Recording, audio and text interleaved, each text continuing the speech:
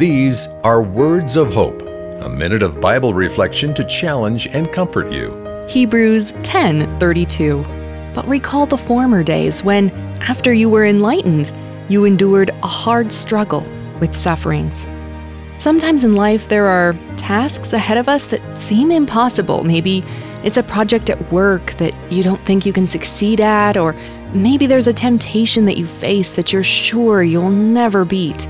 The author of Hebrews encourages us to remember the hard things we've already faced and be encouraged to press on. God never leaves us alone in our hard things. When we are faced with difficult times, we can remember where we have been and how God has been faithful to us in the past. This has been Words of Hope. You can find our free daily devotional in Google Play and the App Store.